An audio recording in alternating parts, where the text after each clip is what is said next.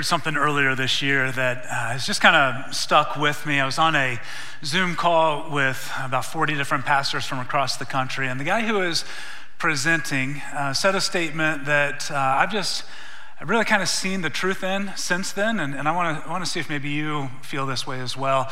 This is what he said. He said, sustained stress and extended ambiguity are a cocktail for anxiety and depression. Let me say that again. Sustained stress and extended ambiguity. I mean, are there two phrases that better capture what the last 18, 19 months have felt like than that? But these two things are a cocktail for anxiety and depression. And I would respectfully add to that, not just do these things kind of come together and raise up our anxiety levels and maybe even make us more aware of some depression that we are dealing with. I would say that when these two things come together, they also increase our levels of anger too. In fact, I was talking to one of our men's groups about this on Wednesday night, and we all agreed that it just kind of seems like anger is the dominant emotion of our day. I see it everywhere I go, in traffic, at Kroger, out in the community. It just seems like everyone is right on the edge, and it doesn't take much just for that anger to flare up. My guess is that you've probably seen it too. And in times of anger and stress, many people resort to drinking their sorrows away, kind of like these two brothers. Let's check this out.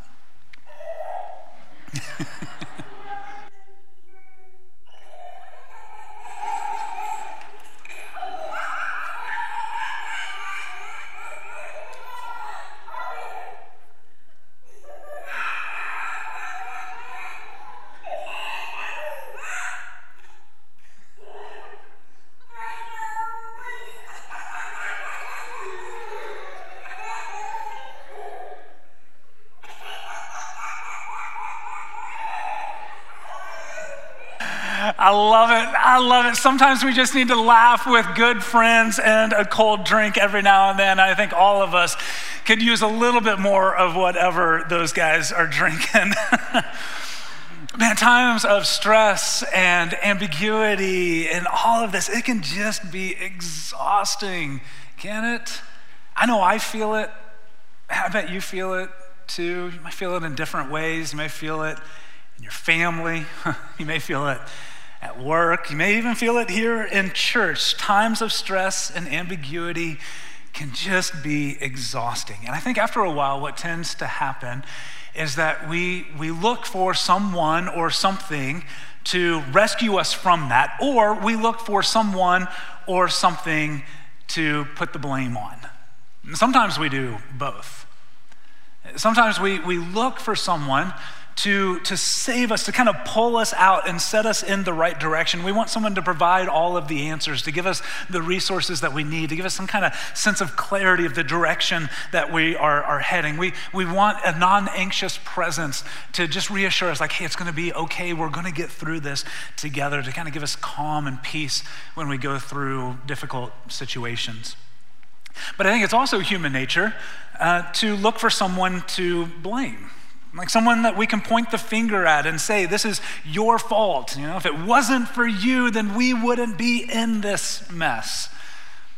We don't just look for a hero, we also look for an enemy. We look for a villain, someone that we can pin it on. And we've certainly seen plenty of examples of that too over the last 18, 19 months. But this isn't new for our time. We talked about it a few weeks ago. You go back all the way to Genesis chapter 3, story of the fall, Adam and Eve, the very first time they sin. What do? First thing they do is they hide. They hide from each other, they hide from themselves, they hide from God. And then they point fingers. They point fingers at one another and says, this is your fault. Adam points a finger at God saying, this is your fault. So we hide and then we blame. And we see this trend that started at Genesis 3 continue all the way today. And you can just track it. You can track it through scripture. You can track it throughout history. And we see it even in the life of Moses, the person that we're going to be studying and looking at this morning.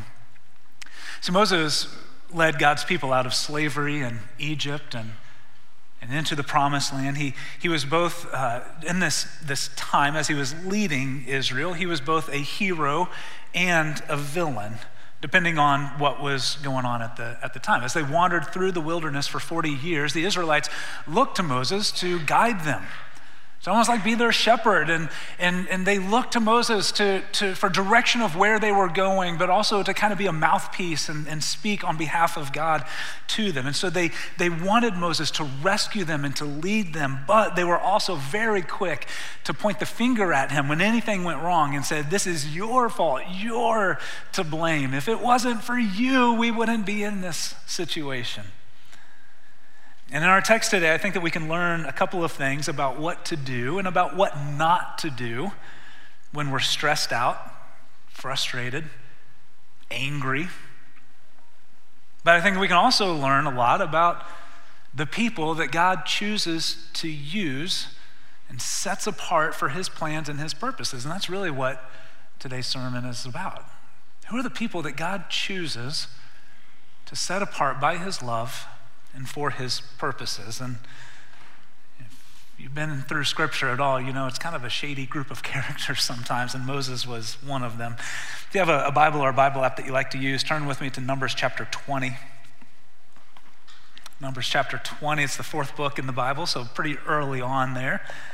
We'll also have the words up on the screen so you can follow along up there.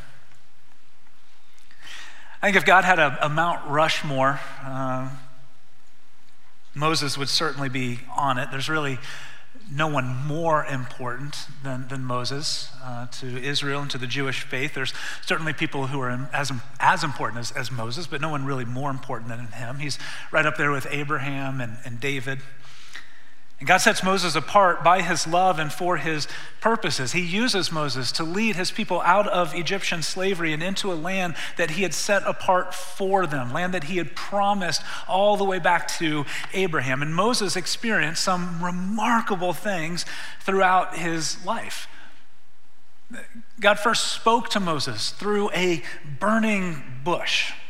He used him to stand up to Pharaoh and to free his people. As they were fleeing Egypt, they came across the Red Sea, and Israel was in hot pursuit of them. They're like, what are we going to do now? And God said, watch this. And he parted the sea, and the Israelites walked across on dry ground. And then when they got to the other side, they looked back just in time to see the sea collapse on those who were chasing after them.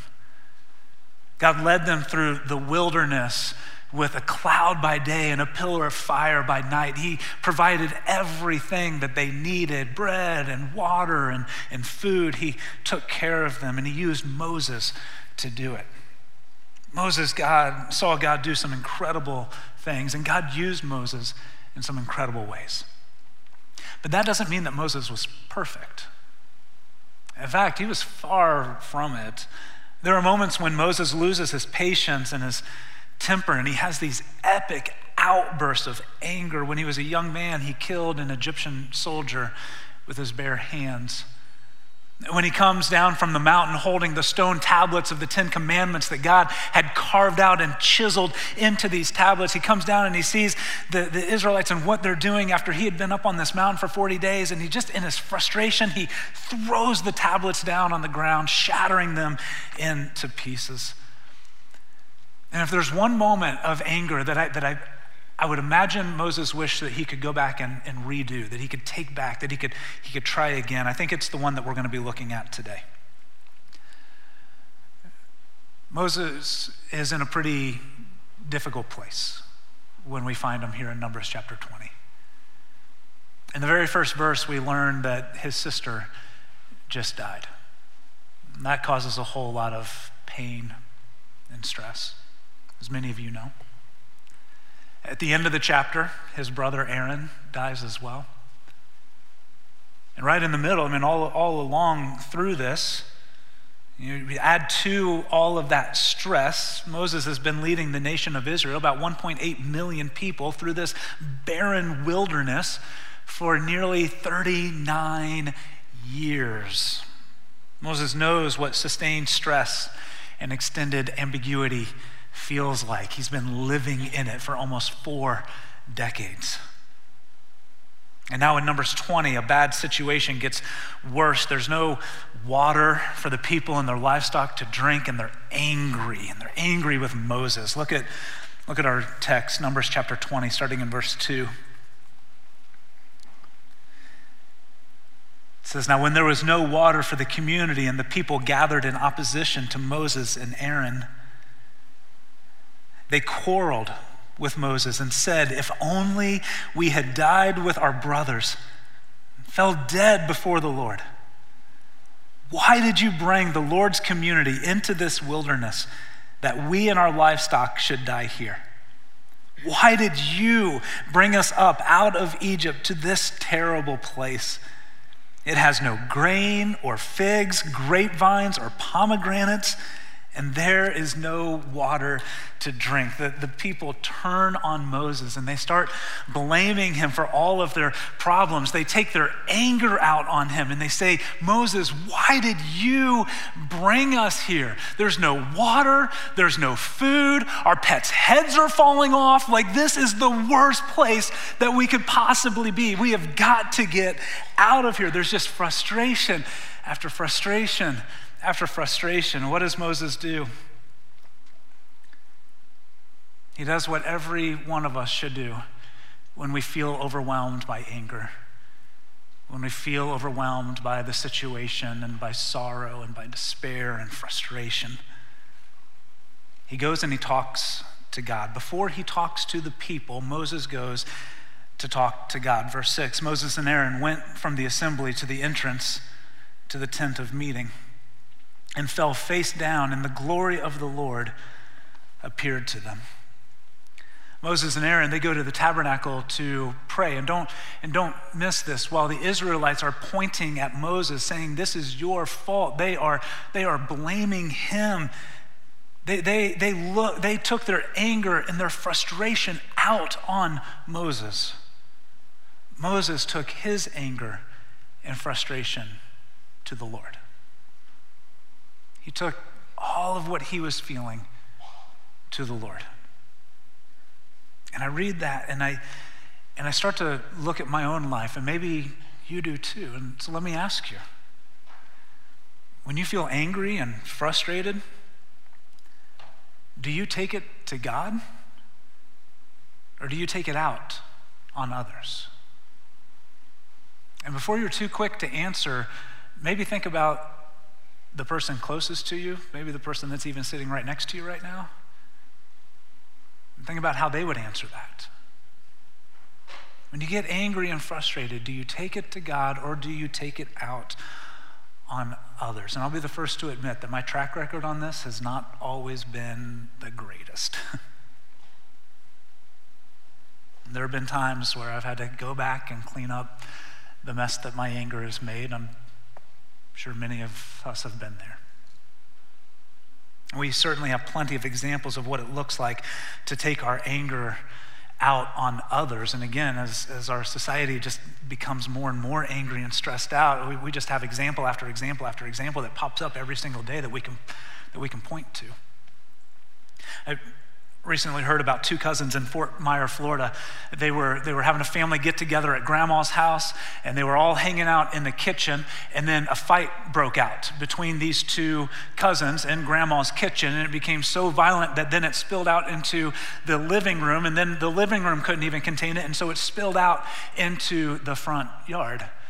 And one of the cousins had a pocket knife on him, and so he pulled out his pocket knife and he started slashing and stabbing at one of his other cousins, and actually made contact a couple of times. And it's just a chaotic scene. The family members call the police, the neighbors come out, just all the commotion, look around like, what in the world is going on? They call the police show up. One of the cousins is charged with aggravated battery because of the assault with this pocket knife. And it's so sad. Like the police officers that were there working the scene were like, how in the world did this begin? And family members told them that it all started over an argument in grandma's kitchen about which one was better, almond milk or whole milk. True story. I know, right? Like, we have to laugh to keep from crying. Are you kidding me? And I look at that and I think, well, I may disagree with both of them and say that 1% is far superior. Can I get an amen on that? But I'm not going to go around stabbing people about this. It's not that big of a deal. But I think that this story, what it shows us is just how quick we are to get angry and to take our anger and our frustration out. Because my guess is that it wasn't about the milk. It's never about the milk.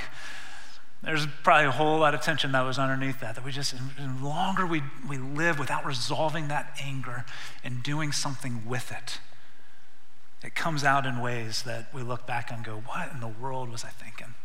What was I doing? We react in our anger instead of responding to our anger. And so Moses falls down before the Lord out of desperation and exhaustion. He takes his anger to God, but, and this isn't important, but he doesn't fully surrender. And so he takes the first right step. He takes his anger to God, but he doesn't fully surrender it to God.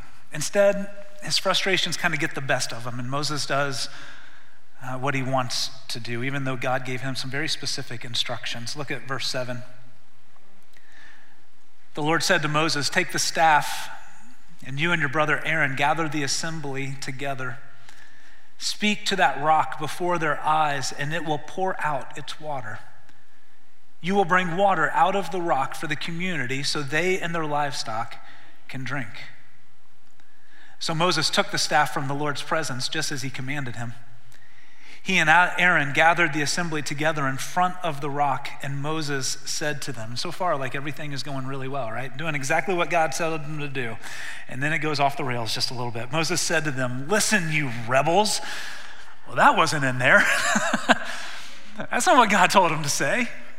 "Listen, you rebels, must we bring you water out of this rock?" That's a very interesting use of the word "we" there. Then Moses raised his arm and struck the rock twice with his staff. Water gushed out, and the community and their livestock drank.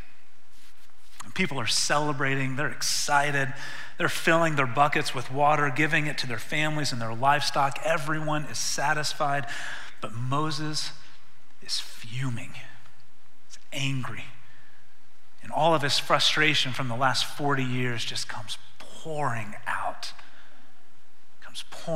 like water from this rock. And while the people celebrate, God says to Moses, "We need to talk."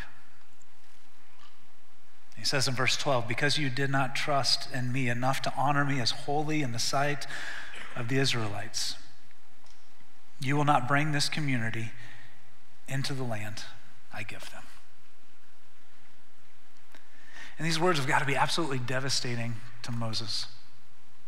After everything that he had done, after all the ways that God had used him, everything that he had seen, Moses would not enter the promised land. It seems harsh. But I think it's a good reminder for us today.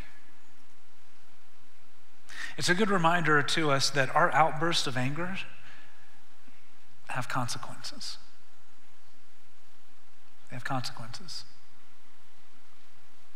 And again, many of us know what it's like to live with the weight of those consequences and having to go back and clean up the mess that our anger has made. And sometimes it damages relationships to the point where it's irrevocable. And there are people in your life who love you, but they've had to just put up boundaries around you to protect themselves and their own hearts. And by lashing out in anger and verbally chastising the Israelites and taking matters into his own hands, Moses showed a lack of faith and trust in the Lord. I think he was disappointed that God didn't stick up for him. In fact, I would say that Moses and Aaron went to the tabernacle that day, not to pray, "Lord, help us to heal from this anger. We give this to you." I think that they went to the tabernacle that day to say, "God, these people are upsetting us. Like, what are you going to do? They just keep complaining. Do something about this." And God's like, "Okay, what I'm going to do is I'm going to show them grace." And Moses is like, no, I don't want grace. I want wrath right now, God. You need to do something about this. And when it was clear that God was not going to, that he was just going to pour out his grace, Moses is like, "Okay, I'm going to have to do it myself." And he goes back and he takes his anger and his frustration out because he didn't feel like God was going to do enough for him. And when God wanted to show them grace, Moses wanted to show them wrath. But God wanted to show them one more time just how much he could trust them, that he would provide all that they need. And even though God's judgment would come down on Moses in verse 12, God's grace continues to be on him. God continues to use Moses to lead his people. And I imagine after that, Moses led with a little bit more grace and a little bit more humility himself. Deut Moody sums up Moses' life like this. He says, Moses spent the first 40 years of his life thinking he was somebody. He spent the second 40 years of his life learning that he was a nobody. And he spent the third 40 years of his life discovering what God can do with a nobody. Towards the end of his life, as the Israelites are about to enter the promised land on a journey that Moses will not be on, God speaks yet another word of grace to Moses. It's our core verse for the week. Deuteronomy chapter 18, verse 18. God says, I will raise up for them a prophet like you, Moses, from among their fellow Israelites, and I will put my words in his mouth. He will tell them everything I command them. God says, Moses, I'm going to take you and I'm going to raise up a prophet like you from the Israelites. And what he's doing here is God is pointing to Jesus. He's pointing to Jesus and he's saying, Moses, you're a mess. I love you, but you're a mess. But I'm going to use that mess that you are and the example that you've left and everything that you've done, and it's going to foreshadow my son. It's going to foreshadow Jesus and what he is going to do for my people. And I imagine Moses hearing these words and thinking, someone like me? God, do you know me? Do you remember what I've done in my anger? Remember that I've killed someone, that I smashed the tablets that you gave me, that I lashed out and took matters into my own hands, took my anger out on them. And God's like, yeah. And I'm going to use you to point to Jesus anyway. See, Moses' ministry did not begin well. It didn't always go well, and it certainly didn't end well either. But that didn't keep God from using him. He set Moses aside by his love and for his purposes. And not only did God use Moses to lead his people out of Egypt and through the wilderness, God used Moses for the greatest purpose of all, to point people to Jesus. And if God can use someone like Moses, then I'm telling you, he can use someone like you too. He can use someone like me. God can use people who don't always get it right, who sometimes take their anger and frustrations out on others instead of to God. And the truth is that God does not need your perfection, but he wants your willingness. Your willingness to be used by him, to be set apart by his love and for his purposes. And when we do, God takes our faults and our flaws and all, and he uses us like Moses to point to Jesus. A prophet like Moses, but who is the truer and better one. You see, Moses delivered his people from slavery, but Jesus saves us from the bondage of sin. Moses offered bread in the wilderness, but Jesus is the bread of life. Moses provided water from the rock, but Jesus is the rock from which living water flows. Moses instituted Passover. Jesus is the Passover lamb who gave himself to take away our sin. Moses imperfectly obeyed God, but Jesus obeyed his every command and spoke his every word. The world does not need your perfection. They need Jesus. God does not need your perfection. Instead, he makes you perfect. He makes you holy when you put your faith and your trust in him. And then he sends you out to live and serve and love like Jesus and to point people to him. And only Jesus satisfies what our souls deeply desire. Only Jesus refreshes us. Only Jesus saves us from our sin. And only Jesus gives us hope when life is stressful and there's no end or answers in sight. Only Jesus. Do you know him today? Are you following him and trusting him? Not did you know him at one point in your life? Did you follow and trust him at one point? But today, do you know him? He knows you. And he loves you. And he is calling you to follow him, maybe for the first time, maybe for the next time, and to take that step towards him.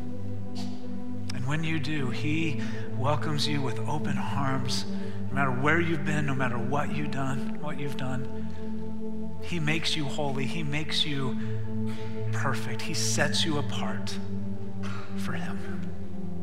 And we go out and we serve and we help others find Jesus too.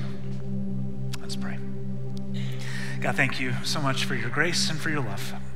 Thank you for setting us apart for your plans and your purpose by your love, Lord. We know that we do not deserve it, and yet, God, it seems like your path is to use broken people like us, like Moses, to point others to Jesus. And so, God, may we be willing to be used however you see fit. And may you take our faults, our flaws, our brokenness and all, and use it for your glory. We pray it in Jesus' name. Amen. Thank you for watching this message from Sherwood Oaks Christian Church. Did you know you can view any message from the past 6 years at socc.org/messages? You can also view complete worship services from the past month at socc.tv.